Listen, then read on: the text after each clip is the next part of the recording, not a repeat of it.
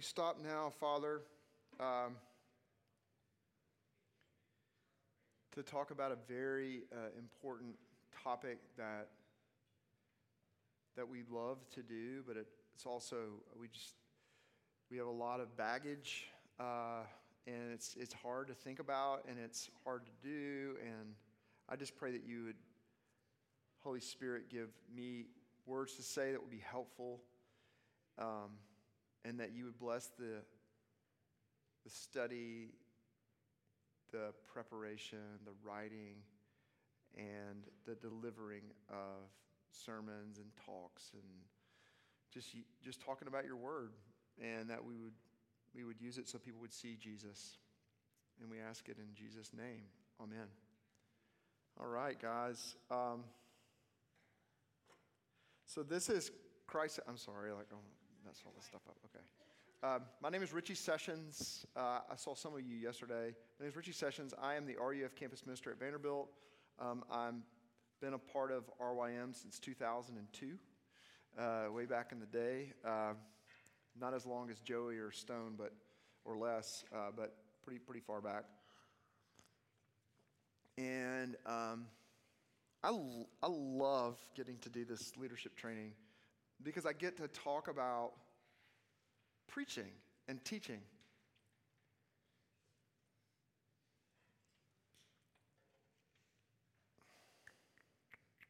Little story about me before we start, because we'll have 4 points in the whole thing, and I really want to have time for questions and all that. I was in my second year of seminary at Reformed Theological Seminary in Jackson, Mississippi. I came to RTS. I was a songwriter in Nashville, and I left, got engaged to the girl that we'd been dating long distance, and long story, she was in Texas, and now I got engaged to Laura. We've been married 18 years. We get engaged, and I start seminary at RTS, and I'd never done RUF in my life. The only PCA church I'd ever been to was Christ Community, and that church was just I didn't even know it was PCA. It was like that kind of church. Scotty Smith, and he wore Birkenstocks, and he talked about Jack Miller and all this stuff, and so I went there, and it was a major culture shock, and it totally freaked me out, and I felt like I was in witness relocation protection services. I hope no one would find out that I don't know anything. I knew nothing, all caps. I knew Reformed. I didn't know what that meant. I sort of knew what it meant, but I didn't know what it meant. I didn't know what Reformed Theological Seminary was. I was I so shouldn't be here. Someone dropped the ball. But it was a weird time in my life, and I was I want to go study theology, and I want to, and I thought I'd go back and keep writing songs. And so I'll go through it. My first year, and I just sort of bracing through it. I'm just really freaked out by a lot of stuff. And then I get to my second year, and it's COM 1, Communication 1. And that is the preaching class. I had never, ever taught the Bible, preaching anything. I don't, guys, again, I was 25 years old. I don't know what I was getting into. So I didn't, and it was preaching class. And some of these guys in my class had done funerals. He had preached a funeral before. I'm going and I had to preach a sermon. And all these guys had done RUF, and they're quoting John Calvin's footnotes. It's very intimidating. Do y'all feel how scary that is? Do y'all feel that? I'm feeling it right now again. And I tell my wife, I was hey, look, I'm not going to do this. I'm not going to do the MDiv. I'm going to do the MA, because I don't have to do COM 1. She was what's COM 1? I was you have to preach. Ain't preaching. These guys are jerks, and they're scary, and I'm not doing it. She was and she's done so much in my life, she was okay, Richie, just give it a shot. Just try it. Don't just run away. And I was okay. So I did it, and I spent 7 hours on a 10-minute gospel presentation. Because I was because I'm not going to say something heretical. So I worked so hard on it. I did it. I got up there. I don't remember what I said. It was from Ephesians 2. And I just sort of, after I finished, I just remember, I just want to go sit down. I just want to go sit down. And I want to sit down and I want to, like, can I become vaporized? Is that possible? Is that an option? I just want to disappear. And I remember my professor, Dr. David Jessley, looked at me and he said, you have a gift for communicating. He said nothing about the content of what I said, but he was like, and that little thing sort of kept me interested in it. The reason I tell you that story is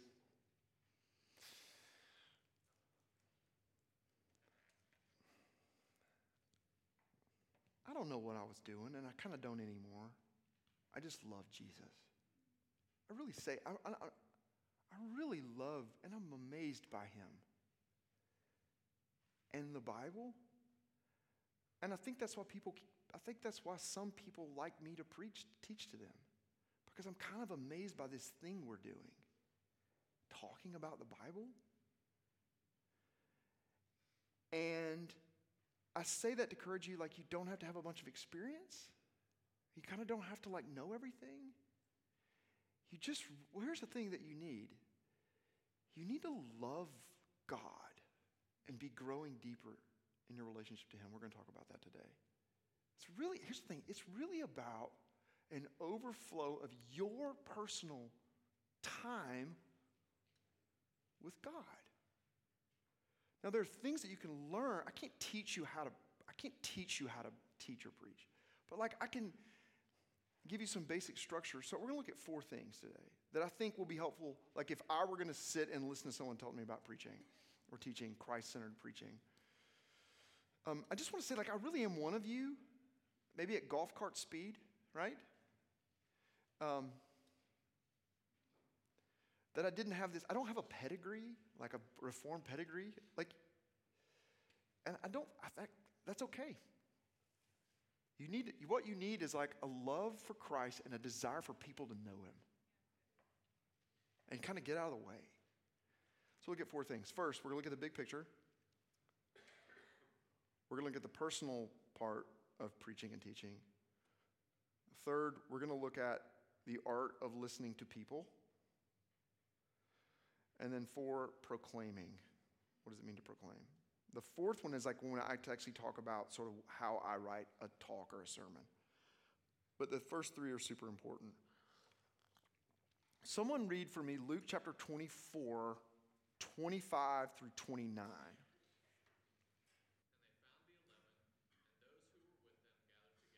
Perfect. Thank you. Thank you so much. And it was awkward. I was going to interrupt you. I'm sorry. It's really, really important that you start as a premise, because what you build on a premise, if it's not on the right premise, everything you build on a wrong premise is wrong. So what's the right premise to start talking about Christ-centered preaching? What's the right way to start it? You have to see the big picture of what God is doing in the world through Jesus. I mean, the big picture. Like what Jesus is talking about with these 2 guys on the road to Emmaus. He's opening up the scriptures and he's saying, like, this is what the Hebrew scriptures, the Old Testament scriptures, are all about me. History is all about me. I am the fulfillment of all the promises, of every single one of the promises, all the sacrificial promises. Jesus is like, me, right? The fulfillment of the law, me. The seed of the woman that will crush the head of the serpent, boom, me. He's like going around and he's looking at the Old Testament and all the promises that are lighting up, boom, boom. He's like pushing every single button, every single one. Here's what he's saying. I am the center of reality. I am the hero of heroes. I am the way back to paradise. I am the one who will bring the new heavens and new earth. I am the king of the universe. I am all that matters. I am the center of everything that will ever be. I'm the Alpha and the Omega. And he's the big picture. Like, he is what every single myth is ultimately about, right? He's what every hero movie is ultimately about, and every longing inside of every human heart is ultimately about. And there has to be a recovery of wonder. I believe this, a recovery of, doesn't matter if you're creative or not creative, a recovery of wonder about who Jesus of Nazareth is. Because if you are not full of wonder about Jesus, no one else is. You cannot give what you don't have. I'm not saying you have to be like a spaz like me. But if you are not captivated by the beauty of Jesus Christ, you cannot communicate the beauty of Jesus Christ. That's the big picture. That's where you find it in literature. You know, like my favorite one is The Man Who Was Thursday by G.K. Chesterton. There's this point where Syme, who's the main character in the book, he steps in this crowd and he says, "Shall I tell you the whole secret of the world? That we've only seen the back of the world. That's not a cloud, that's the back of a cloud. That's not a tree, that's the back of a tree. Can't you see that the whole world is stooping and hiding its face? If we could only get round front." That's what every good book, every good movie, every good song, they're all what Lewis calls echoes of Eden. And the gospel of Jesus Christ is the actual space, time, and history, name and date with an address, the actual fulfillment of the greatest longings. We get round front. It's what Lewis called the echo of Eden, but it's also the great German word Sehnsucht. The great German word Sehnsucht, it is my favorite word. It means a piercing longing for something you cannot quite define. One writer calls it the way that the purple blue flower looks to him. It's the way the Emerald City looked to me the first time I saw it on The Wizard of Oz, and how it made me like, my soul felt effervescent when I saw it. Here's the thing, you want paradise. You want a world that works, and that's who Jesus is.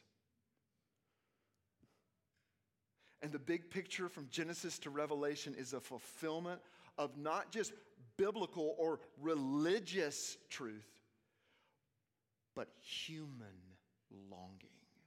Sehnsucht. And if you could tap into Sehnsucht, like Steven Spielberg does, you know the way that dude uses light? You know it's a Spielberg. When you're looking at the movie, it's like, this is special. Tune in, we're watching Goonies and E.T., and something is happening inside of me. What are those colors? Why is this happening? What that is inside of you. It's the child that you think you've grown up over. It's your soul longing for beauty. Sehnsucht. Here's the thing. That's why I love to preach, and that's why I love to write songs, and that's why I love beautiful things. I am a curator of Sehnsucht. I find beautiful things, and I want to keep them all because I believe they're all just little shards off the great, beautiful, triune God. And one day we will get around front and we'll see all of it. Do you see that? And so Jesus is walking with these guys, and they think he's dead, and he's walking, and they think he's this stranger, and he's blowing their mind with the best Bible study that's ever happened on the face of the earth, and they're walking. And then he sits there, and then they go home, they go to his house. He goes to their house, and he breaks bread. Here's this beautiful thing. He breaks bread, and they realize it was like, uh-huh. And then he disappears. Mystery. Sehnsucht. There it is. But he's alive. And then it says, did not our hearts burn within us? Okay. Fellow Christian, the gospel must make your heart leap. It must. The story that you're being brought into. To become like a child again when you're looking at the word. To become like a child again, like excited that Jesus is going to split the sky one day and he's going to come back, and we are going to be we're going to be brought into something that no eye has seen, no ear has heard, no mind has conceived, what the Lord has prepared for us, an inheritance that will never perish, spoil, or fade. That will never perish, spoil, or fade. Guys, listen to this. That in real time, space, history, the next thing, as Sinclair Ferguson says, on God's celestial calendar is the return of the King. That's why you preach. Because you're telling people, he's coming back. He's coming. He's coming. To a generation of people who are absolutely fixated and completely saturated in some of the most sophisticated technology and entertainment that the world has ever known. Your students, the access they have to it. Show them that Jesus is the true hero. That's the big picture. It's the big picture. Got to have it. Got to have it. Let's look to the second point.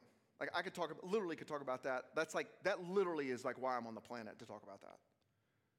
To talk about Sehnsucht in sermons and songs. That's what I do. So the second thing is, which is related to it, it's your personal devouring of the gospel. Always in the Word, especially in the Gospels. Walk with Jesus through the Gospels. Look at those little stories.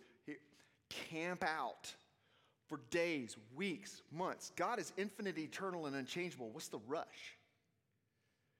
Camp out. Why are you in such a rush, right? Camp out on your favorite stories in the Gospels. Pick them apart. Read every single translation.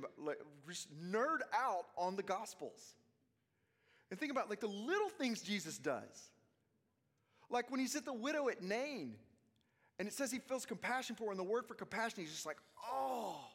It means like getting punched in the guts. So when it said you could tell like he showed compassion or he had him physically, it means he saw something and he just went, God, oh my. That's what that word means. And then he stops and he walks up to a middle of a funeral. They're all walking in this funeral, and they have this kid on a bier, B-I-E-R, right? It's just like a bed, and they're walking, and they're all crying. And they were all crying, and they would hire professional mourners, and everyone's losing their minds because this is a widow's only son, which means she's lost everything. Like in that world, she's toast.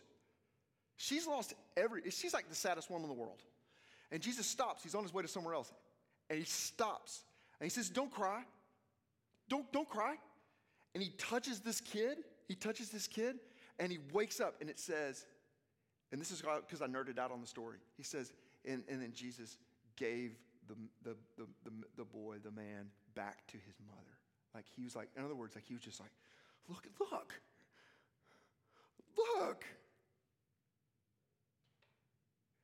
Camp out. You can do that. You don't have to be a spaz to do that. I'm a spaz, but you don't have to be. But you've got to learn to stay in the Word and devour the Word and put yourself in the Word and just realize how wonderful He is. How kind He is. There's no one like Him. And then as you're reading the Word, you start talking to Him about it.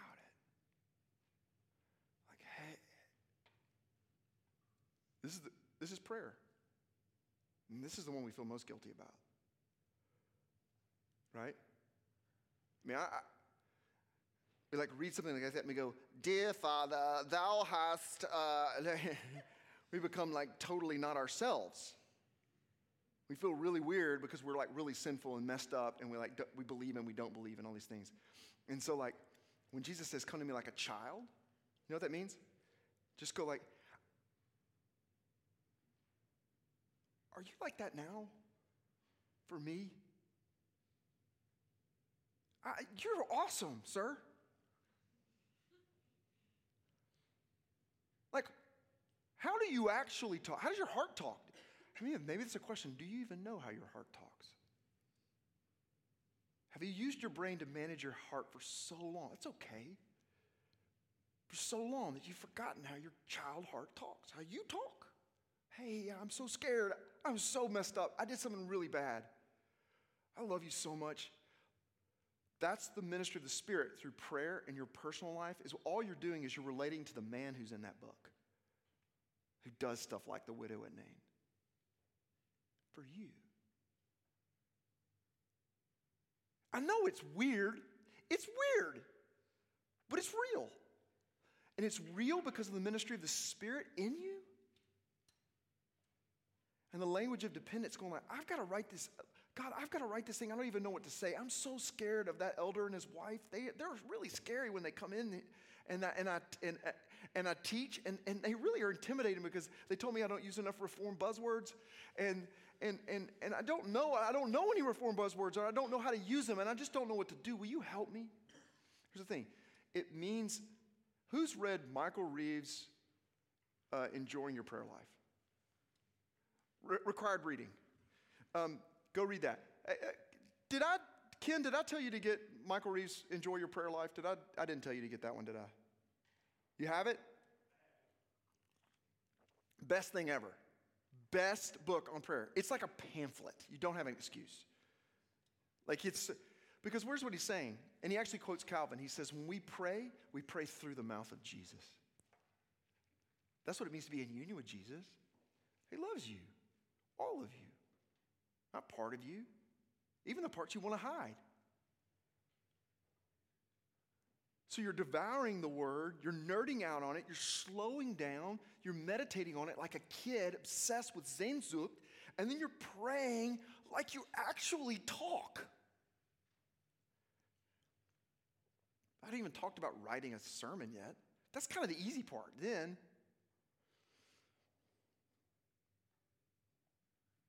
and here's the third thing before we move on to the third point. Friends. I didn't know how to make friends. And this is true of a lot of guys. I didn't know what a real friend, like real friends were till I was in my 30s. And that's on me. That's because I had so much shame and I didn't know anything. And so I had a friend look at me one day and go hey, I don't know how to be friends with you. I literally did that. I went, I don't have conversations like this with other guys. He said, I don't know how to be friends with you. We go on these long runs and you tell me, I tell you all about my life and you're encouraging me, because I was blowing his mind. I was blowing his mind, right? Because I was so encouraging and so pastoral. And then you'd ask me about my life and I was like, yep, yes, next. I didn't know, here's the thing. I didn't know how to be honest with God. I didn't know how to be honest with him. I was too scared. Really scary. But you can't change on your own. Guys, I know that sucks. Men, I know it sucks. But as Chip Dodd says, your ability to grow is directly linked to your ability to ask for help from a friend. And the ministry of Christ, the friendship of Christ, where Jesus says, you are my friends now, right? He says that. The friendship of Jesus is an abstraction until you have real friends. I'm not shaming you. I'm not hating on you. But I'm saying, what does it look like for you to sit shoulder to shoulder and join the human race? It'll affect your prayer life. It feels so good just to be a human, because those are the only people Jesus hung out with. Think about this, y'all. The people that killed Jesus are the ones who are most invested in their false self. The people that love Jesus were the ones who were absolutely broken, who were just like, bread, please. Those were his people. But the people who had the most to lose were the most invested in a false self. And that's what this process of preaching and ministry, one of the things it could do, it's going to kill the fake you. It's okay, it hurts. He's going to screech like crazy. But the way that happens is in devouring the word. It's in your prayer life where you're quiet, you shut up, you're silent with him. You embrace the awkwardness of being in his presence. And then you have some real friends, not an accountability group. I've got opinions on that. But not an accountability group. That is so you managing your image personally. This is about you saying I need someone to see me and not go away. That's what I want. And not just my wife. Because it takes 3 men to help 1 man love 1 woman. And then communion. Jesus makes it so basic. Think about communion. Like, notice communion. Or as Richard Siegel, who was a guy who was one of my mentors, he was a guy who was a Jewish man from Philadelphia, was an art professor, who was converted later in his life. And I'll never forget what he said to me. Richie, Jesus wants to sup with you. What? Can't you see Richie wants to sup with you? He wants to have a meal with you. That's what communion is, except he's the meal. So you get to eat Zanzut. Drink it. And so when you're all I'm talking about is a means of grace in a spazzy way. It's the word, it's prayer, it's fellowship, it's sacrament. That's what it is. What is so beautiful is that you're just immersing yourself. Your life are the means of grace. You're just throwing yourself, because that's what you're rooting yourself in. And what you do, what you produce, your fruitfulness, grows from you being rooted in the means of grace. There's not like other life outside of that. Like your ministry, your relationships, your gift mix, all those things are to be products or fruits of you being rooted in eating the word, praying the word, singing the word, drinking the word, being friends in the word. That's your life. That is the most transformational. Your premise is coming from living out of the big picture, you personally.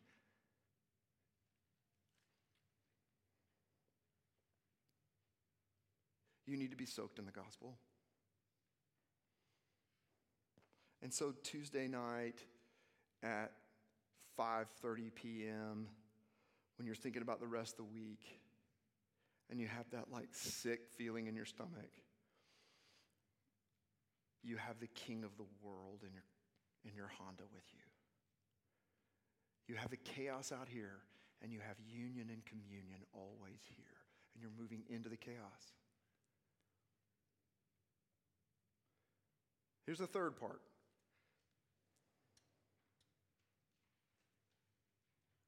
I want you to notice, it's actually really important, maybe frustrating to you.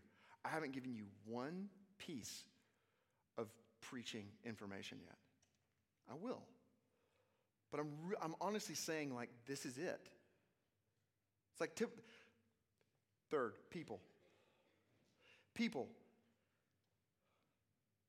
Becoming a good listener, the art of listening to people's stories. And here's what I mean by listening to their stories.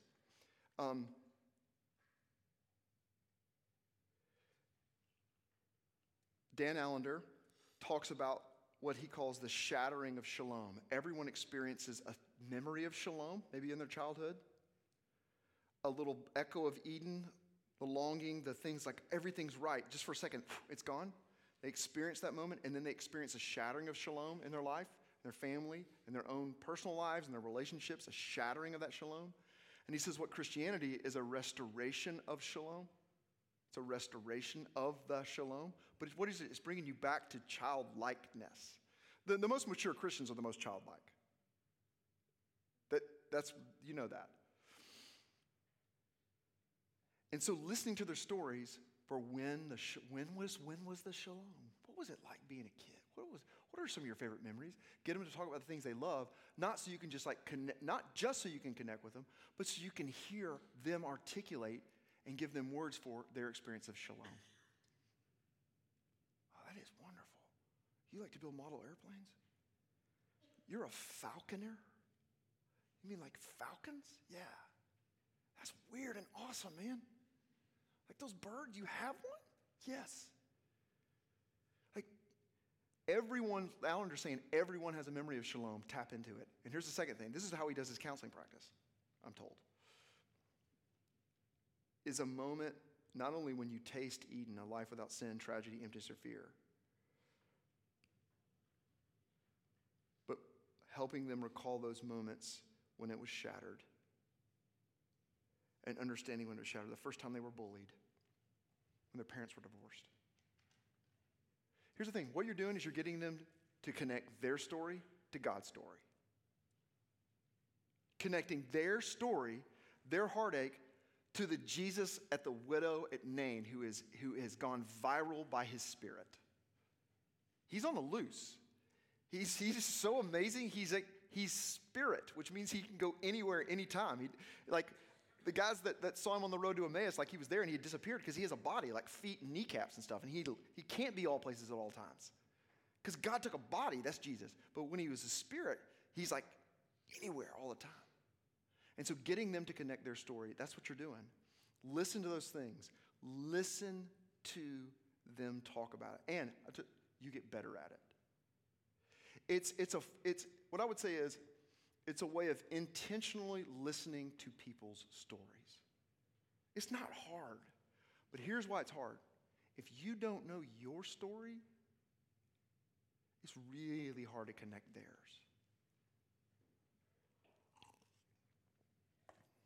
It's really hard to connect to theirs. So it's part of, do y'all see the reciprocity between your story and their story? Because this is what's going to happen. They're going to have sort of an aha, you too moment you can have with them, even if their stories are totally different, because they're just humans that want to live in the world that works and they don't. And so helping them put words like, wow, and then when they say something like, that's really sad.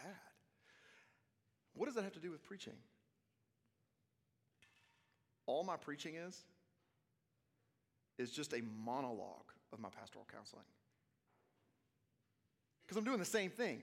I'm devouring the word. I'm living in the means of grace. I'm just a dude who's Jesus, like Jesus is my friend. Jesus loves me. He hangs out with me. And like being with him, and then when I go be with other people, I'm listening to their stories, and Jesus, by the Spirit, is helping me connect those stories with other people. And then when I sit down to begin to write a sermon or a talk, just like I'm doing right now, when I sit down, you know what? You're like me. You're totally like me. Now, we're different personalities, different backgrounds, all these different things, different histories, but at our core, we want the same things. You want the same things. Like, people want the same things. And the best preachers, I think, personally, I think the best preachers, the best communicators, are people who are the best students of humans. Because then you really know how to make an illustration land. Why? Because it lands on you. Does that make sense? And so then your preaching style becomes way more like you being you. You're not trying to be like someone else. You're just being you. And then when you are comfortable in your own skin, especially in front of teenagers, their hypervigilance goes down. Even if you're like a really stiff person, but it's you, if you're not trying to be cool, they can tell their hypervigilance goes up. Here's a fellow phony person. But if you just own the fact, like, yep, here's where I am. I got a minivan. What's up, people? You've got them. You're just being yourself, but you become a student of people because you're a student of yourself. Knowledge of self brings knowledge of God, and knowledge of God brings knowledge of self. Where is that? Calvin's Institutes. Okay. As you think about your life, this is Allender, revisit scenes where you saw redemption and where it was absent. Where great suffering occurred and where non-dramatic routine suffering occurred and where there was peace and where there was resolution. As you do this, you're recalling the stories of shalom, the shalom shattered, shalom sought, and completion. So you're listening, you're thinking about your own story, your own life. You're connecting all those things, and then you're connecting to other people's stories. And you do this through one-on-one. If some of y'all were in here yesterday when we talked about, we talked about the presupposition of an individual. Presupposition, this is why we have this presupposition about individuals and who individuals are, which means every individual matters. Which this could liberate us. We all struggle with this. This could liberate us from the numbers game. Numbers kind of come and go. What if we were so focused on the quality of our love and our relationship with Christ that we let the numbers be his business? Right? Now, I know that's easier said than done. But doesn't that sound like freedom a little bit? I have to live there or I'll go nuts. Like tonight, I have large group, and I'm going to go like, oh, where's everybody? Oh, gosh. I'm going to worry. I'm going to think about numbers. But like, I'm going to go, I'm a human being. I worry about numbers. That's okay. I kind of go like, I'm kind of worried about numbers today. I'm worried about like 60%. Last week was like 80. The week before, like 30%. But here I am. Jesus loves me. And what that allows me to do, be present with Carly, who's standing in front of me, who has no friends. Okay. That's the personal aspect. There's a personal aspect and then there's a people aspect. Because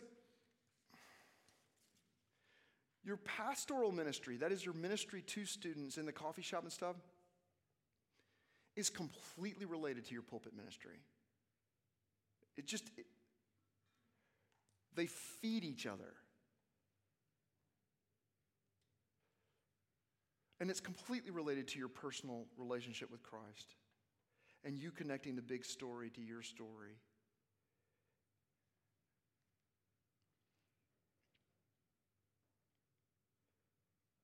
So you're asking them questions before we go to the final piece, the one you've been waiting for, the practical piece.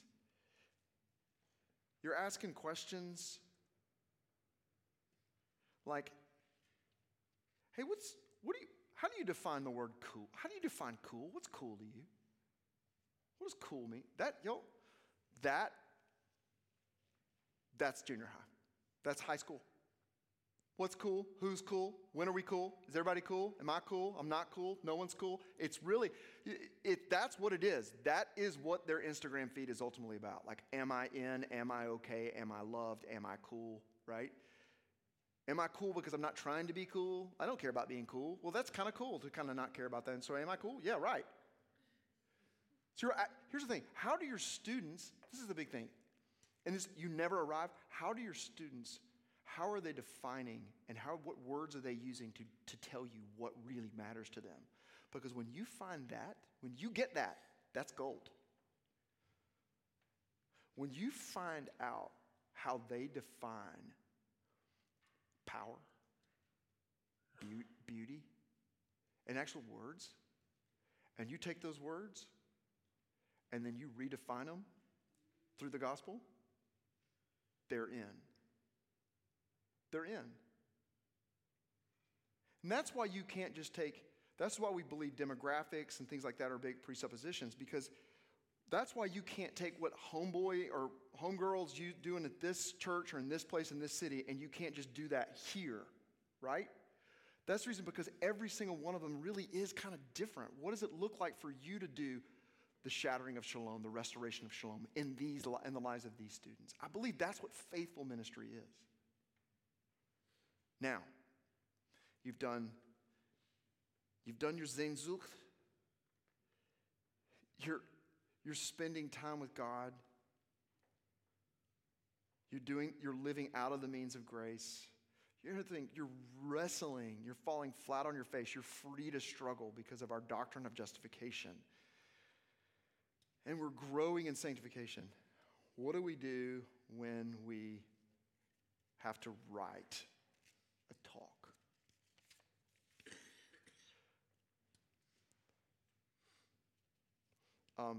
Like I said, I was a songwriter. Am a songwriter. Still write songs every Friday. With some, it's fun. It's great. It's awesome. It's humiliating and wonderful.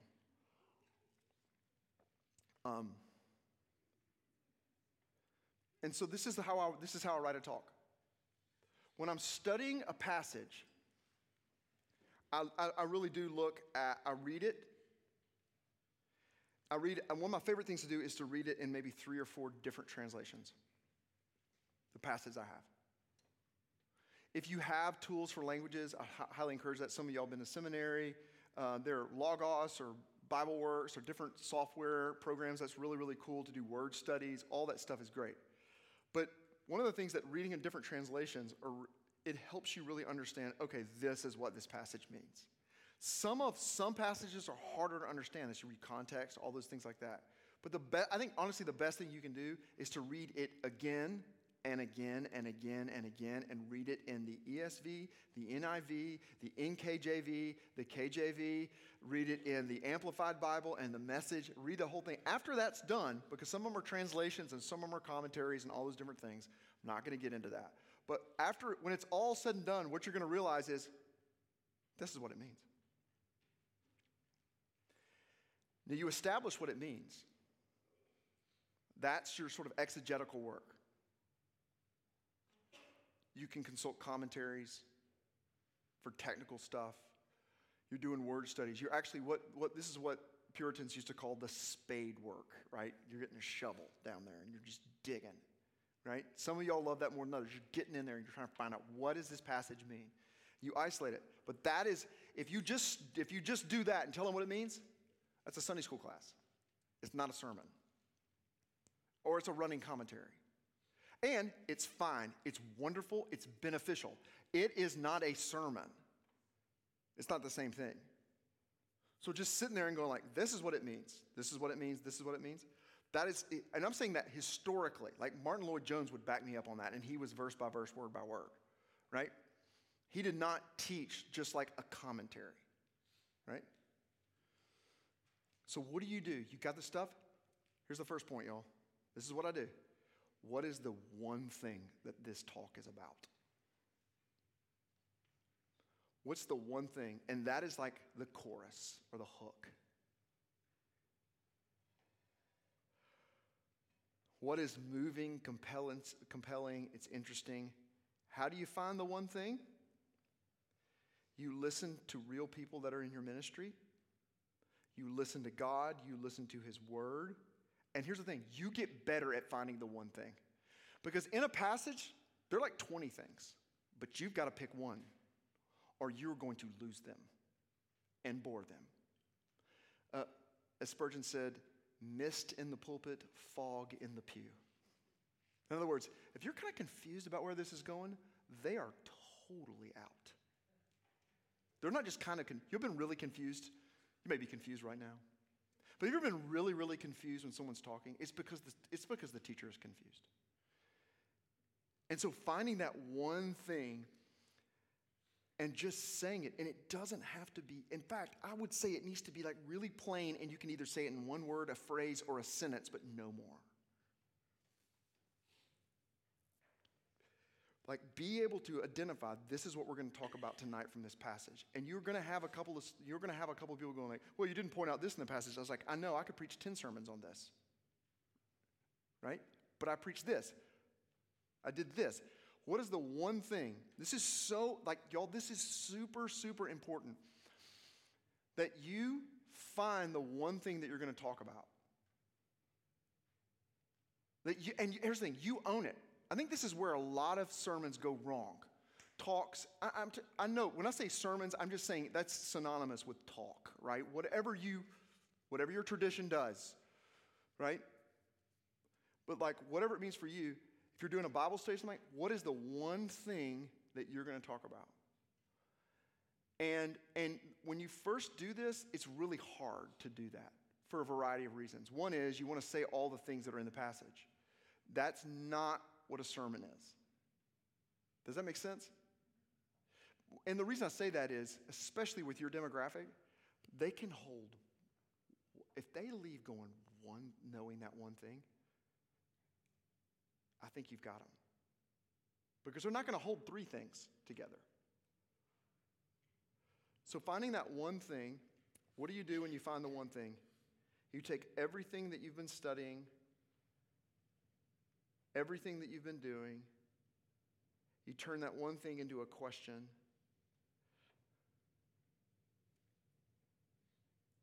and then you start developing points. And your points are basically you either answering the question, like, tonight we're going to talk about, is God trustworthy?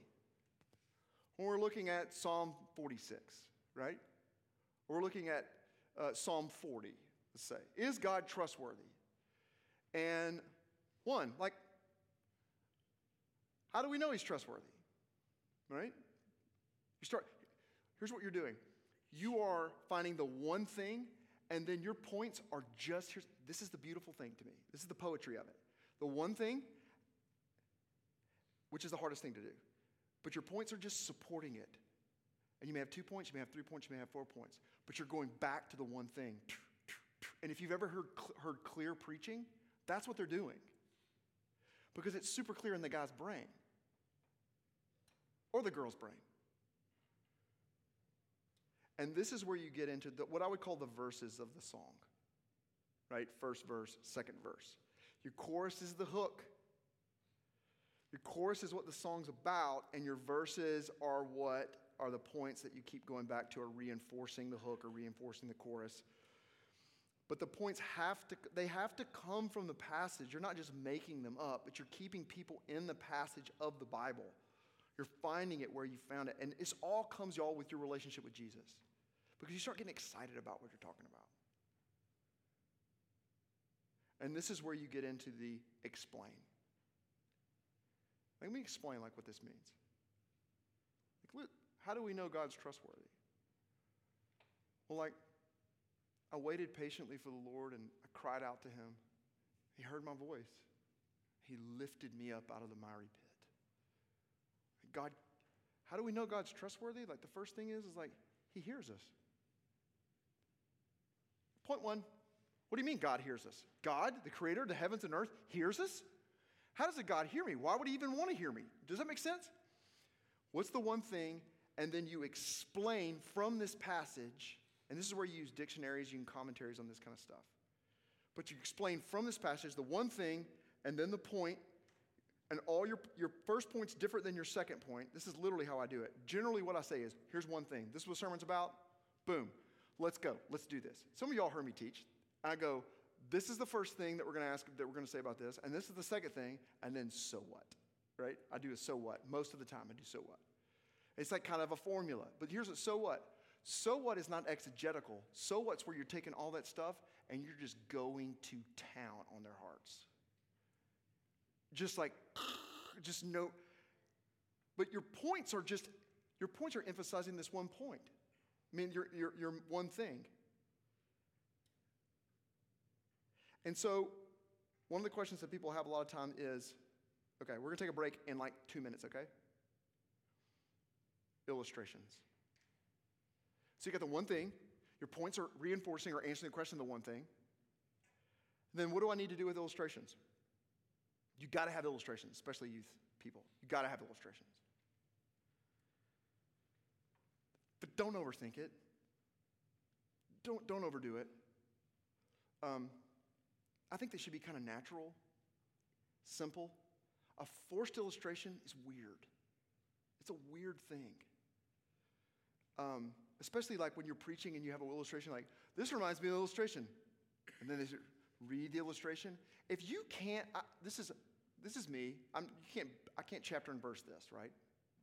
But if you're in an illustration, if you can't kind of just riff on the illustration a little bit, it's not really natural to you, it's weird. It's kind of weird. No, if it's a quote, it's a quote. It's a story kind of thing, read it. But generally speaking, an illustration should be something that just it's kind of like going to Taco Bell. Don't overthink it. And here's how do I develop good illustrations? The first 3 points. People say, how do you do these illustrations? How do you do those? The first 3 points. I'm living out of the means of grace and community with my brothers and sisters. And so what happens is you get better at noticing where the little jewels are. Oh, that's gold. You get better. Oh, that's a good illustration. That's good. My kids and my wife can tell now, oh, you're thinking of an illustration right now, aren't you? It's yes. Because you start realizing, you can kind of start realizing metaphor is wonderful, right? It's wonderful using metaphor. But we all think, and we all kind of do this. Some of us are more naturally gifted at metaphor and things like that. But we all kind of operate that way. So illustrations should be yourself. Don't come up with illustrations that are fake and phony. Listen to some good sermons and use their illustrations. You can quote them, all those things, they do that. But listen to people that you like to listen to and listen to how they use illustrations and why you like their illustrations. resources like movies and music and fiction and poems and conversations and podcasts. It's you just living your life and reading things. You start looking at things as, like I said, potential, and don't be afraid. Here's the thing. If it connects with you as an illustration, use it. Don't be scared. Like Bing Bong. You remember the movie Inside Out? Like, when I first started my ministry, I wanted to use like illustrations for like this Puritan used this illustration about a lily. Like I wanted to do that. But that wasn't, I'm from Arkansas. I was born in 75, and so I was watching this movie, and so I just used the Bing Bong. Like, I would never use Bing Bong, but like Bing Bong's a Christ figure in that movie, people. And when I used it, the kids were like, because the movie had just come out, right? But you start realizing, like, in every good movie, there's a Christ figure. Use it. Use it, Bing Bong. Don't be afraid. Because if it's natural to you, it'll come off as natural to them. And listen to other people do it. So you have your one thing, your points are unpacking your main point, your one thing, and you're learning to, you're just simply explaining the passage to people. You're illustrating in a way that's natural. And then I take a whole point where I drive it home. I'm using the scripture, but this is the point where I kind of leave my notes, generally, where I'll just kind of move from them. How does it affect us? That's a sermon. A commentary is not doing that most of the time, as good as those are. But just explaining a passage is not applying a passage. Personalize it. And how do you personalize it? Someone answer me. How do you apply it? How do you personalize it?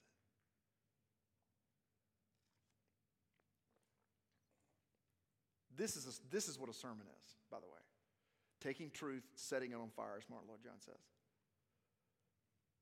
How do you personalize it, really drive it home where people take something and can actually encounter the Lord?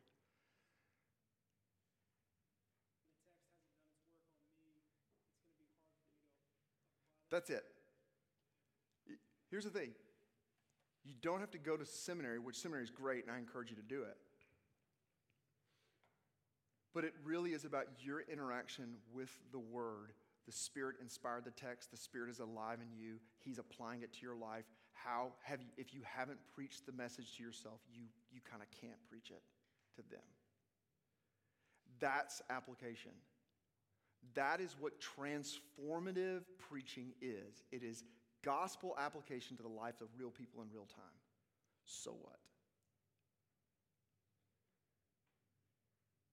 And you connect it back to the main point.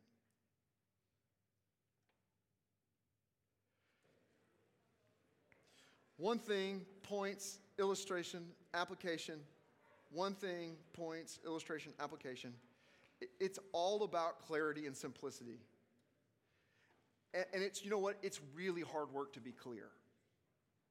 It's really hard work to be clear and concise. That's the hard work. That's the poetry of preaching. You'll get better at that. It's hard to be clear. I don't know if Mark Twain said that. I don't know. I think it was Mark Twain. He said, I didn't have time to write you a short letter, so here's a long one. You hear that? Because it takes time to be concise and say things clearly, right? So what happens when we get to sort of when we start moving towards the delivery part or the writing? Before they do that, let's talk about the writing part of the sermon. How do some of y'all write? What do you do when you write your talks? What do you do? What's your practice? What's that? Oh, yeah. Cool. Yeah. Very cool. So she does webs with a main point with the things that coming off of it. Yeah, that's cool. What else? What else do y'all do? Yeah. Yep, that's what I do. Kind of an extended outline, sit down, a developed outline where I can kind of see my points. I generally do 4.5 pages. What else do y'all do? This is fun. I like asking this because everyone's is so different. Bullet points? Yeah, bullet points. Does anybody do a manuscript?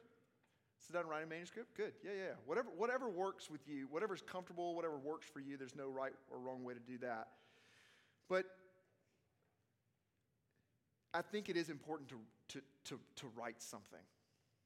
You know, Sandy's preaching this week. Like, comparing yourself like Sandy does this is like saying like LeBron does this, right? None of us are LeBron. Like, none of us are Sandy, right? So Sandy does like, he has like little bitty, one little sticky note, okay? Don't do that. He gets to do that, okay? Write it out, because that, when you write it out in some form, whether it's a cluster or a web or however you do it, whether it's a manuscript, developed outline, when you write it out, you're forcing yourself to be clear, to make your argument. And I still do it.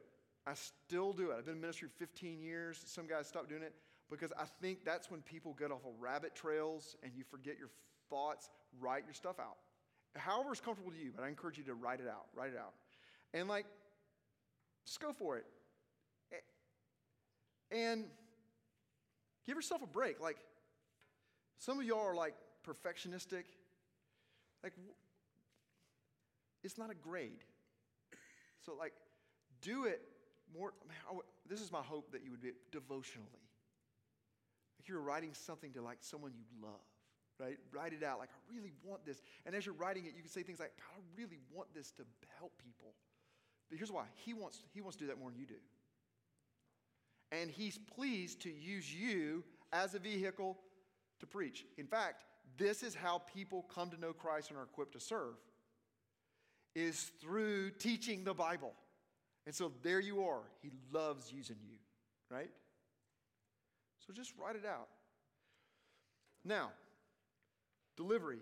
Write it out, print it out. This is what I do. And I don't know if I'll, like, you should all do this or whatever. But like, what I do is I write it out, I print it out, like on paper.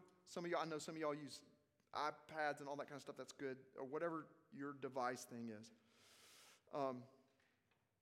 But I like to mark on mine. I like to touch it and to like scribble on it and go, that is terrible. I'm not saying that. That's a weird thing to say, or that doesn't make any sense. Or like changing points, getting a marker out, like feel it. That's what I like to do. But either way, get familiar with your manuscript. Get it. You know, one of Spurgeon says that he never memorized his sermons, but he said he was familiar with the geography of them. Isn't that cool? So like he would make like notes about things, and so he would look at it and kind of know where it was, right? So get familiar with it. Maybe you have a photographic memory. Maybe you can like read stuff. I would encourage you not to read your talks. Not to read them. Every time you look down, they're out. They're gone. They have gone to Quiznos, right? Or Moe's or something. They're gone. So like, as much as you can, try to like stay with them. But even if you look down, like I look down, but then like, try to make eye contact with them. Be a fellow human on planet Earth with them, right? So learn your stuff. Now, what about delivery? Now, this is going to be so general because you're all different. We all have different personalities. We all have different ways of speaking. So I want to take all that in consideration. Here's what I would say. Breathe. Breathe deeply. When you get up there, breathe, talk to Jesus, invite Jesus with you and say like, hey, will you stay right here with me, right? Talk to Jesus as you're doing it, think about it, but breathe. Your brain needs oxygen, and you're not getting oxygen. You don't even know it. When you get nervous, your breathing gets shallower and shallower, and so you're not getting the oxygen that you need. And when you don't have the oxygen that you need, your brain goes into fight, flight, or freeze mode, right? And you are, that's what nervous or panic. Breathe, just breathe. And relax. You know more about this passage than 99.9% of your students, if not 100%. You know more than they do about this. God's with you and he loves you. And I would say, read the passage. Read the passage. R.C. Sproul said that reading the passage is like the majority of preaching, because that's the word. It's not like, let's read the passage so we can get through it so you can listen to me. It's like, see, the reading of the Bible is engaging them with the word of God. Like, y'all, I'm going to say things about this to build a bridge to you to drive it home, because I've driven it home to myself. But this word is inspired. This is God's inerrant, infallible word. This is it. This is all the power of God in it. Listen to it. Read it to people. In a sense, like, pressure's off. Like, you're just kind of getting out of the way. Speak up, but don't yell. My first sermon was like a space shuttle that took off and never landed. My wife was there. Laura was there. I was at Belhaven College in Jackson, Mississippi. And she said, sweetheart, you yelled the whole time. You yelled the whole time. I was like, what? You were so nervous. You just went like, wah!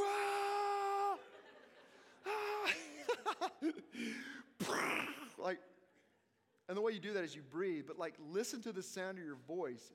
Be yourself. If you're funny, be funny. If you're serious, be serious. If you're a nerd, be a nerd. If you're cool, be cool. If you're laid back or passionate, be yourself. God has you teaching this passage. I remember Brian Hebig said this. He said that he thinks growing as a pastor and as a preacher is just learning to become comfortable in his own skin. That's so much of what it is. It's like, hey, this is me. Like, it kind of gives them permission to be themselves. And it's going back to like what you'll hear Stone say, it's justification by faith. You've been declared righteous. Like, he ain't mad at you. He loves you. He has status, declared righteous. You. Yep. You don't deserve to be there. Yeah, Jesus says you do. Take it up with Jesus. Right? That is what it means to live by grace through faith. Because when you're preaching, when you're delivering a sermon, that's where I need justification by faith more than anything. I need to wear it. I need to step into it. Because guess what? Y'all all have to declare me righteous. If not. And I'm dead. Was it a good? Because the sermon will never be good enough. I'd die 1,000 deaths. So stepping into that means you breathe, you be you. Think of time, be mindful of time, 25, 30 minutes.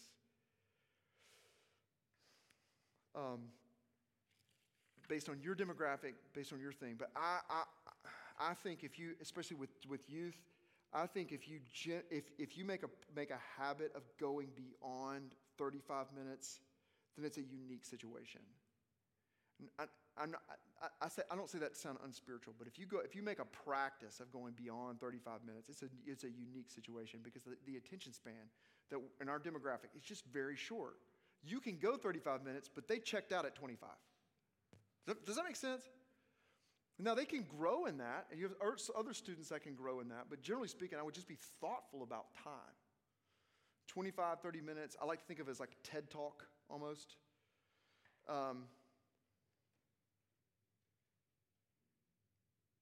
I'm going to close with this. Because I hope all I did was just sort of crack open some doors on how I do my thing. And I hope it was helpful. Here's a closing illustration. Here's what keeps me preaching. So I was 33 when I became a senior pastor of a 2,000-member church. That's bananas, right? I was 33 years old, didn't want to do it, but like God wanted me to do it, so I did it. I did it for 5 years. And now I'm a campus minister. That's another story.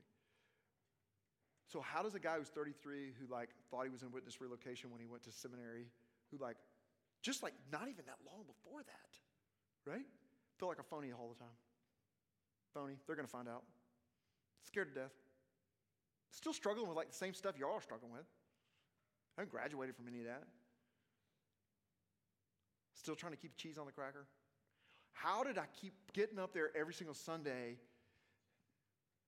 and preaching in this big pulpit? How did I do that? Here's how I did it. The first 3 things. the big picture I grew deeper and deeper. I realized that speed and distance in life was not the answer. God forced me to realize that stillness and depth down into Christ. I've already arrived. He forced me down and to get weaker and weaker and weaker. And like my mentor, discipler guy calls breathing at the bottom of the ocean. It's like I'm so in over my head, and then you're breathing at the bottom of the ocean. Jesus says, whew. And so you realize that I'm doing the impossible. God loves me. Stillness, not speed and distance. If you have Christ, the best thing that will ever happen to you has already happened to you, my friend. I'll say it again. It ain't out there. It's not in marriage. It's not in promotion. It's not in your version of Shangri-La. The meaning of life was in a manger. And everybody missed it. And so the way I did it is I had to literally just cry out to Jesus and go at Jesus and I had to take away my big boyness, my machismo, all of those things so that I could live in Christ and be his child, be his brother, and be his friend. Desperately, viscerally. And so the way I got up there every single Sunday, sometimes two preps, sometimes 3 preps, bananas, just writing, having to write sermons, all these things. I began to see myself as a caterer. Yes. You know, like caterers at weddings? You don't ever notice them. Why? Because they're wearing like black pants, black Reeboks, right? And they're just bringing things in. And the people are having the wedding, they're like, these chicken fingers are really good. Bacon stack, maple bacon. This is delicious. And they're just like, You don't ever notice them. And so I realized that's what we are. It was so liberating when I realized all I'm doing is serving up the word. I want it to be delicious and nutritious. I want them to love it, but I'm going to get in my Honda and drive home after this because I'm just a caterer. When you start realizing that John the Baptist really is the prototype when he said, I must decrease so he must increase. Get out of the way of Jesus. Get in and down with Jesus, and then get out of the way and let him do his thing with his people. That helped me keep doing this job. It's why I got to go preach tonight. That's what to keep me doing it is because I just love Jesus, and I realize that he's pleased to use me. If not, it's all weird celebrity stuff. I'm going to close there. Questions? We got 30 minutes for questions.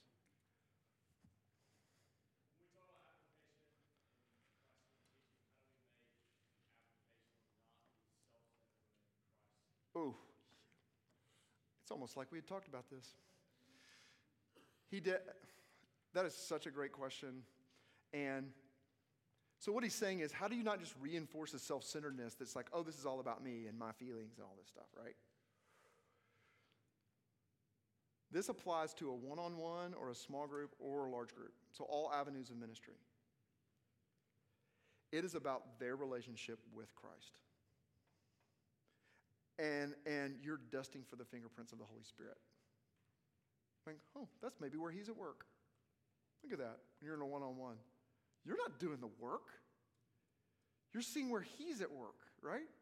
And so what you're doing is what John the Baptist, I must decrease, he must increase. I can't even tie the shoes of his sandals. I must get out of the way. I'm just simply telling you about him. It's all about him. That's what you're doing when you're preaching. And so when you're doing application, your whole one point is just a really big application. You're trying to think of how does Jesus, through this one point and through this one main thing and this one point, how does it connect and drive home with these students right here, right now, from this place? And so you're thinking about how to connect it with them. If you just make it about you, right, or just make it about them, you're kind of going in circles. And so you're always thinking about how does the gospel, and this comes because you're steeped in the gospel, how does the gospel relate to bullying? How does the gospel relate to performance-driven things, people? How does the gospel relate to drinking? How does the gospel relate to a million different things? And you're thinking about how to connect that to Jesus, how to connect that to Jesus. You get better at that, but that's what it is. And it's not about you being clever, but it's about you being skilled at trying to find how are they going to deal with Jesus on this. So that allows you to talk about some really hard things. Really hard things. Like I'm at Vanderbilt and I'm talking about all the Orthodox Christianity at Vanderbilt.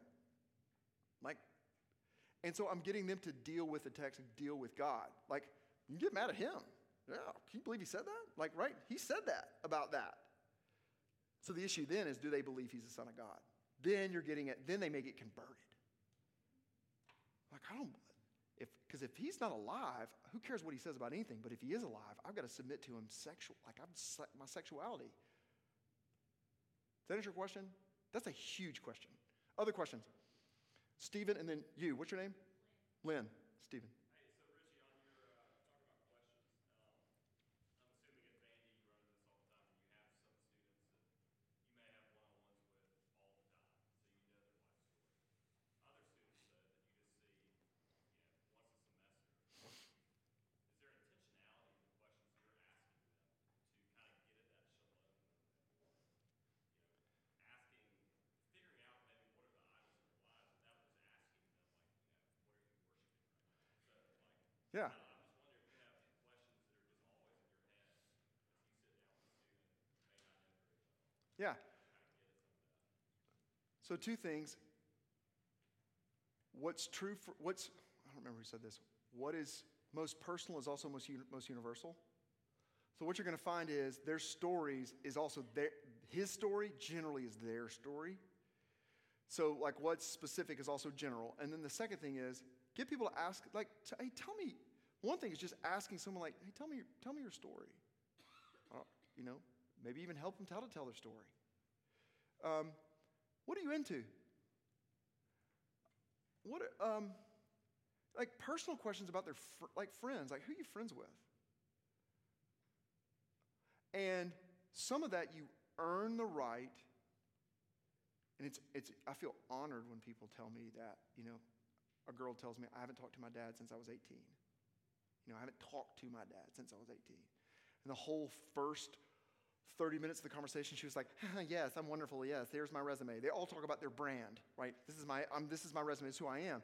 But then you get this moment, and you're like, tell me about that. What's your relationship like with your dad? Oh, it's fine. I haven't talked to him since I was 18. Right? So you earn the right to it and then own the fact, here's what I do. I thank them for telling me that kind of stuff. Thank you. I feel very honored that you would tell me that. That's safe with me. And third, I don't even know if that's a number. I just said third. And thirdly,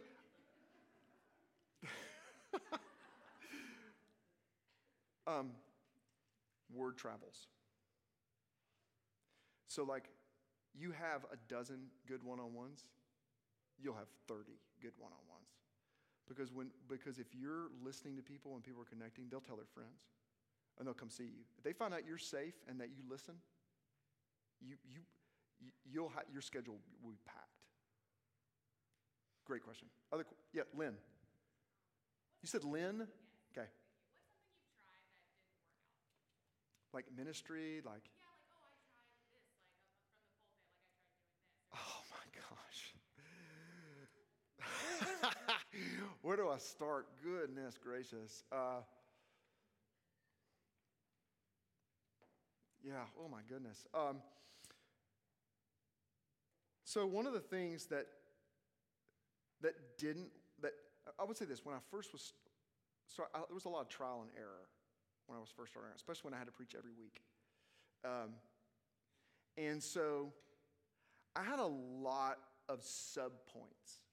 So I would have a point, and then I would say like this sub-point. I could go back and look at my notes, and I'm like, whoa, like sub-point. And then what I noticed is I just got a lot more concise, and I said less. But I found out what I wanted to say. Does that make sense? So I think one of the things I really messed up on is I just tried to say too much. And some of it was really good, but it's almost like too much of a good thing. And there's something just exquisite about something really beautiful that's there, right? You're saying this one thing. You're not crowding it. I sort of had a buffet approach when I was preaching. And I went to sort of a simple, like hipster menu. That's on like a piece of wood with 4 things and some sort of like, this is our version of an old fashioned. They all have versions of their own old fashioned, right? But they have like 4 things. I think there's something exquisite and beautiful about that, and I think human beings love that, love it.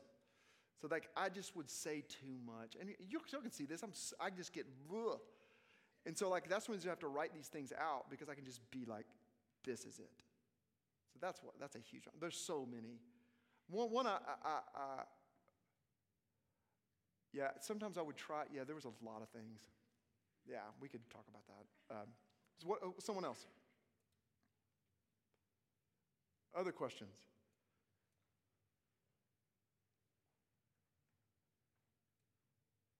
Tell me your name.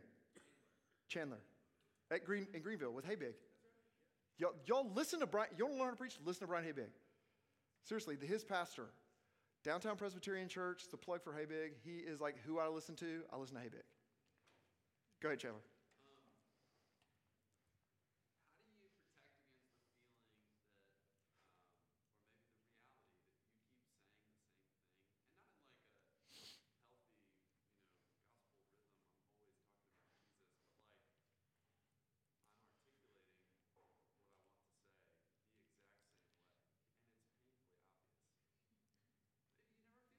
No, I know exactly what you're saying. One is just time. Like your ability to express the gospel in a variety of different ways is going to just be, like, how long you been doing this? Okay. Yeah, so some of it is just time. And preaching different genres is important. So if you kind of have something you like to preach and this is what you preach, like, go preach Ecclesiastes. You won't say the same thing. Like, let the text guide you there. Let the Bible guide you because the Bible says the same thing in a million different ways. But they're saying the same thing. That's what Luke 24 is. So like, so your choice of text, books of the Bible that you're reading, and then also like, I would encourage you to be a reader yourself, a broad reader. I would encourage you to watch movies that are appropriate, and Netflix and music and stuff like that, art. I think it's important to that. I would spend time in nature, like I run trails. We always go to a zoo, whatever city, and my wife loves zoos. And like one time I saw a superb starling, and I just stared at it. Have you ever seen a superb starling? But what in the world? It's like the most beautiful thing ever. And it has, like, be a good, like, look at things. Like, really look at stuff. And just become more observant. There's a book called Ordinary Life by Friedrich Buechner.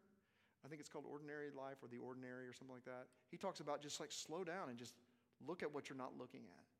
That helps you, like, use language differently and illustrations that will pop because they'll pop inside of you first. And honestly, just time. You're going to be all right. Other questions? Those are great. Don't be afraid. We're all friends here. Friends are nice. What's a struggle that you've had preaching? What's sort of like, because it's probably someone else's struggle too. Like, what are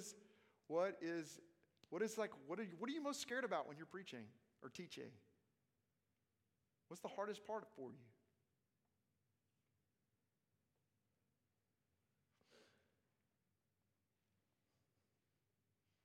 Where do you get stuck? Yeah, what's your name? Todd. Hey, Todd. How do you know you spent enough time studying to like, hey, I'm actually going to say this passage right? Yeah. That's a good question. One, you kind of just know. You get fast. I'm faster than I used to be, but I still love, like, slow down. Like, so you find the one thing better. You kind of figure out what the passage means faster. So that's a skill thing. But sometimes, if you haven't had a lot of time to study, because life has come at you, not just because you've been lazy, which is also an issue for all of us, right? You struggle with that. And not just because you're phoning it in. I'm just assuming that's not what you're doing, okay? But you struggle with it. But life comes at you and you've got a lot of things. You married? Yes. You married, you have kiddos? You're his wife. Okay, you're married. So there's things like coming at you and you got to write a talk. If you didn't have a lot of time to preach something, give them your best, which may be 20 minutes. But don't go 30 minutes because it'll be bad. Because you don't have 30 minutes of stuff. Does that make sense? And so it's okay if you didn't have a bunch of time, but like, what is the one thing that you've mined from this? And then be honest and have integrity about it. Like, y'all really want to focus on this one thing, and give them that. I would rather have a 15 or 20 minute good, like one that I can really understand and take home, than a 30-minute weird thing. That's what I would say. It's okay. Like, that's okay. Your students would be happy too. Right? Probably. That's a great question. What's another one? Tina?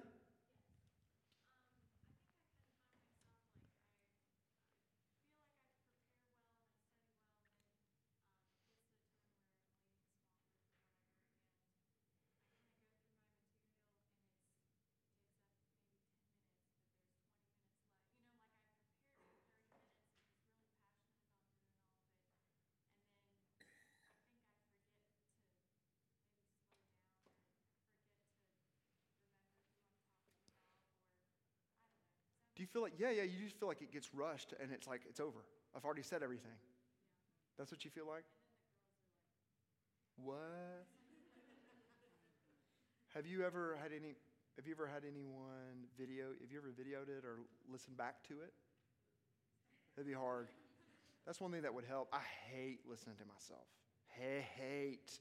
Because like, I'll listen to it and go like, shut, why are you yelling? Why do you, you don't, you sound like a hillbilly. So it's hard to do. That's one thing you can do is like go back and listen to yourself and just kind of like say, okay, I'm going to listen to this. And then too, it sounds like maybe your issue is more about developing your points. It may be what you need to do is, if you only have 10 minutes of stuff and you're probably not just going, like a auctioneer, like you're probably, my guess is like develop what you're wanting to say a little bit more. In other words, so when you find your one thing, you get to your point, like don't be afraid to sort of like tease it out a little bit more. Or like what's something else you could say about that? Or what's an illustration you could say about that? It sounds like an issue maybe even more of just developing it and then becoming comfortable with that. But try that. Yeah. Another question. Yes? Do you practice your sermons? Early on, I would really actually practice them. Like I would sit there and act like someone was there. But now I kind of mumble them to myself. And I'll just sort of keep it, and I'll read through them. I'll read through it and I think it's just befriend your manuscript. Just befriend your outline. And so you just sort of get comfortable. It's like, yeah, I'm going to say that. And here, and you start learning kind of the ebbs and flows, the rhythms. When do you actually need it to like really drive this home? Or, so I'll just kind of mumble it to myself. And I kind of know now, you sort of know when it's like, I kind of have it. I kind of have it, right? Kind of got it. It's okay. Good question. Yes, Lynn. Where do we start, or where I guess is a good place to start with helping our student leaders turn into good preachers? Ooh, wow.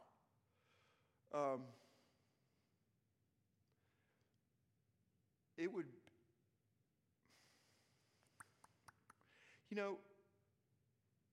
one, I would know if they want to do this, I'd be like, why do you want to do this?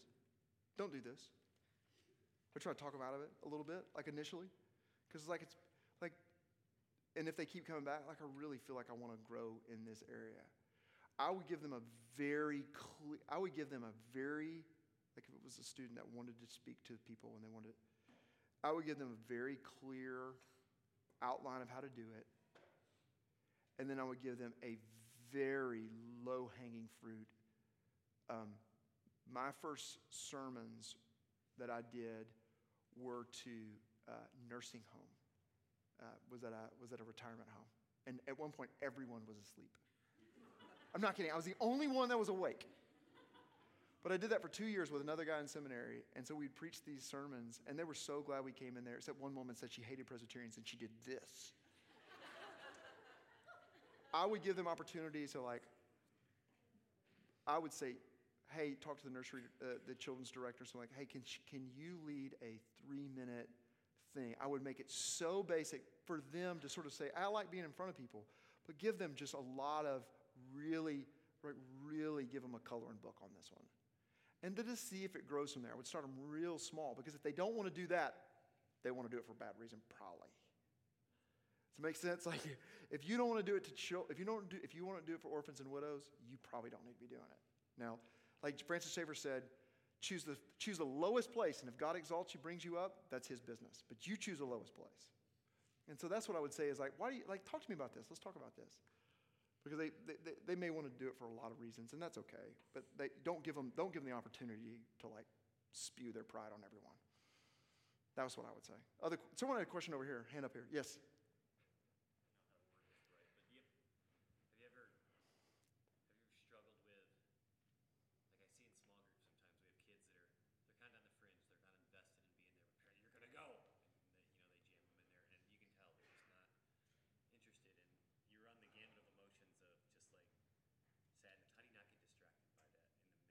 Oh, by them going what?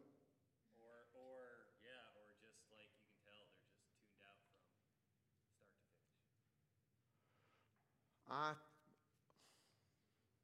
start to finish.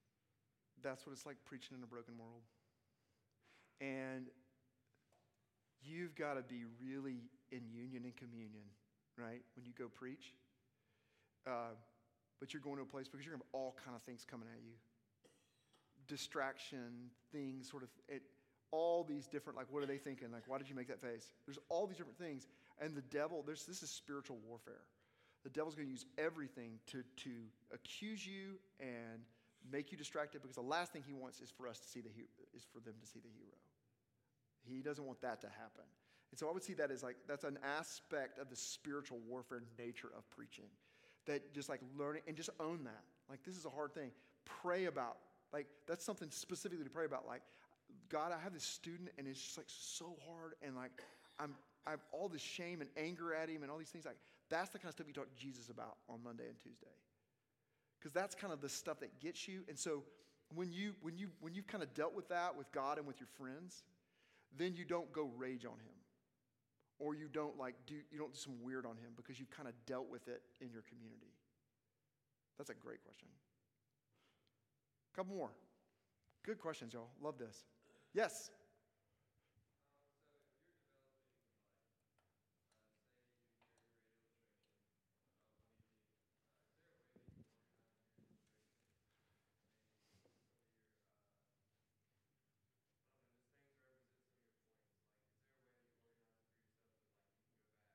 Oh. What's your name? Bobby. I wish I was organized like that. And there are people that are. There are people that have files and all kind of stuff that are just amazing. But I'm 43 and I'm just not, that's not going to happen. And so,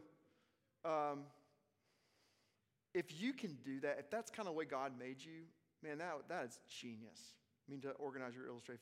If you can keep up with your illustrations and know the ones that you used and reused, that would be amazing. How to sort of keep up with that stuff, that's great. But I can't do that. In fact, my stuff has to be really fresh. Like, to me, it's sort of like something that's happened pretty recently that I'm kind of pumped about, that I want to talk about, right? So most of the time it's just, and then it goes and I never remember it again. And people go, I remember the illustration. I was like, nope, I don't remember that. And I don't. Couple more. How do y'all keep up with illustrations? How do y'all find, how about this? How do y'all find illustrations?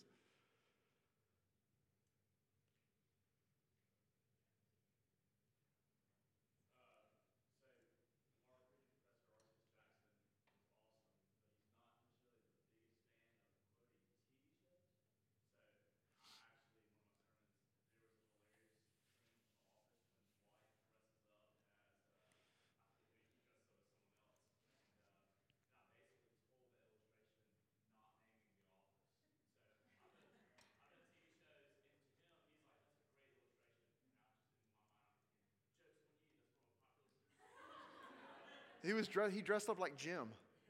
Yeah. Because Jim had dressed up like Dwight. Yeah.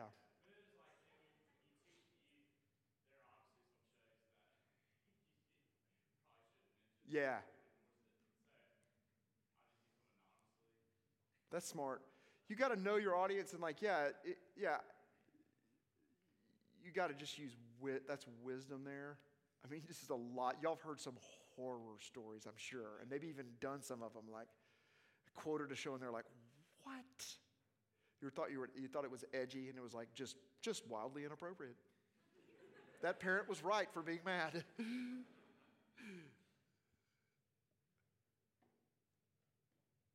Joel.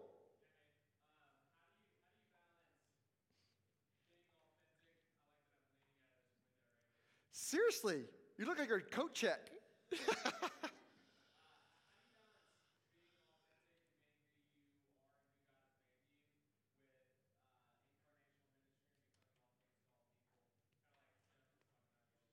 Yeah.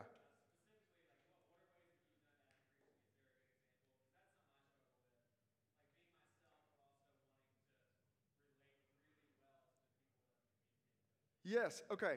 Great question. I think like you as Joel Hathaway, you being yourself comfortable in your own skin is kind of universal. So the way you talk, the way you dress, the way you move, all that stuff is universal. And you becoming comfortable in your own skin is the goal. Now, the illustrations you use, the words you use, that stuff is the incarnational part. And it may be like, it's how do you contextualize yourself to this group, which shows like, hey, I'm listening to the same music. Or how about this? I'm showing that I'm actually listening to you. And I'm a huge fan of Vanderbilt students. I'm fascinated by them, and they know it.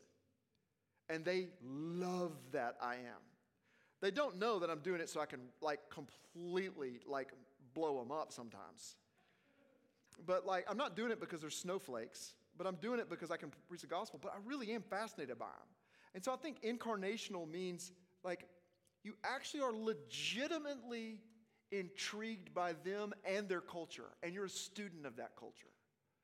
And it's charming to people when you like, when you say like, you use their words or you say something about it, even if it's like kind of corny, it's charming that because like even trying to be one of them is charming to people and it endears you to people.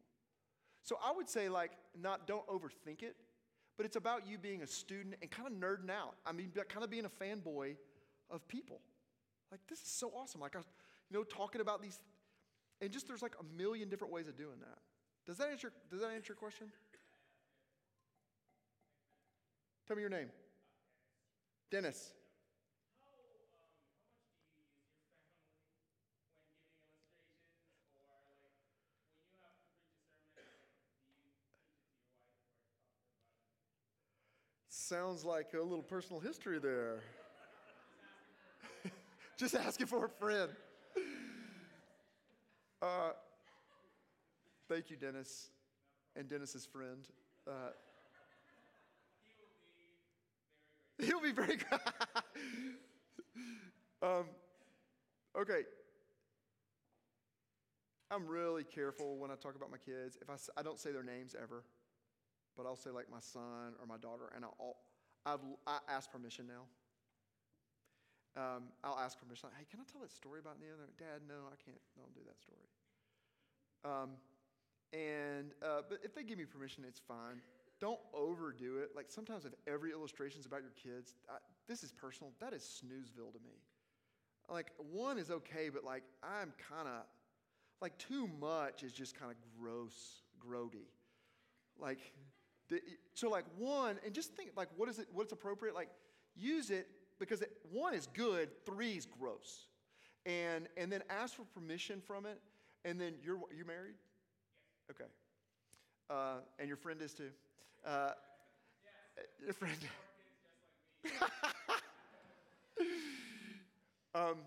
Because your kids are gold. I would pick the best illustration, not like 1 good one and 3 mediocre ones, because then like people think it's gross.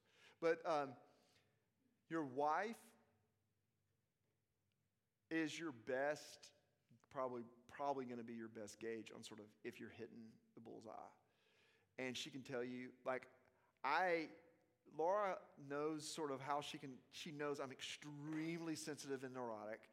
And so she's tactful in the way she talks to me about it. But if she thinks I kind of like said something that I shouldn't have said, she'll tell me about it. It's never the day of.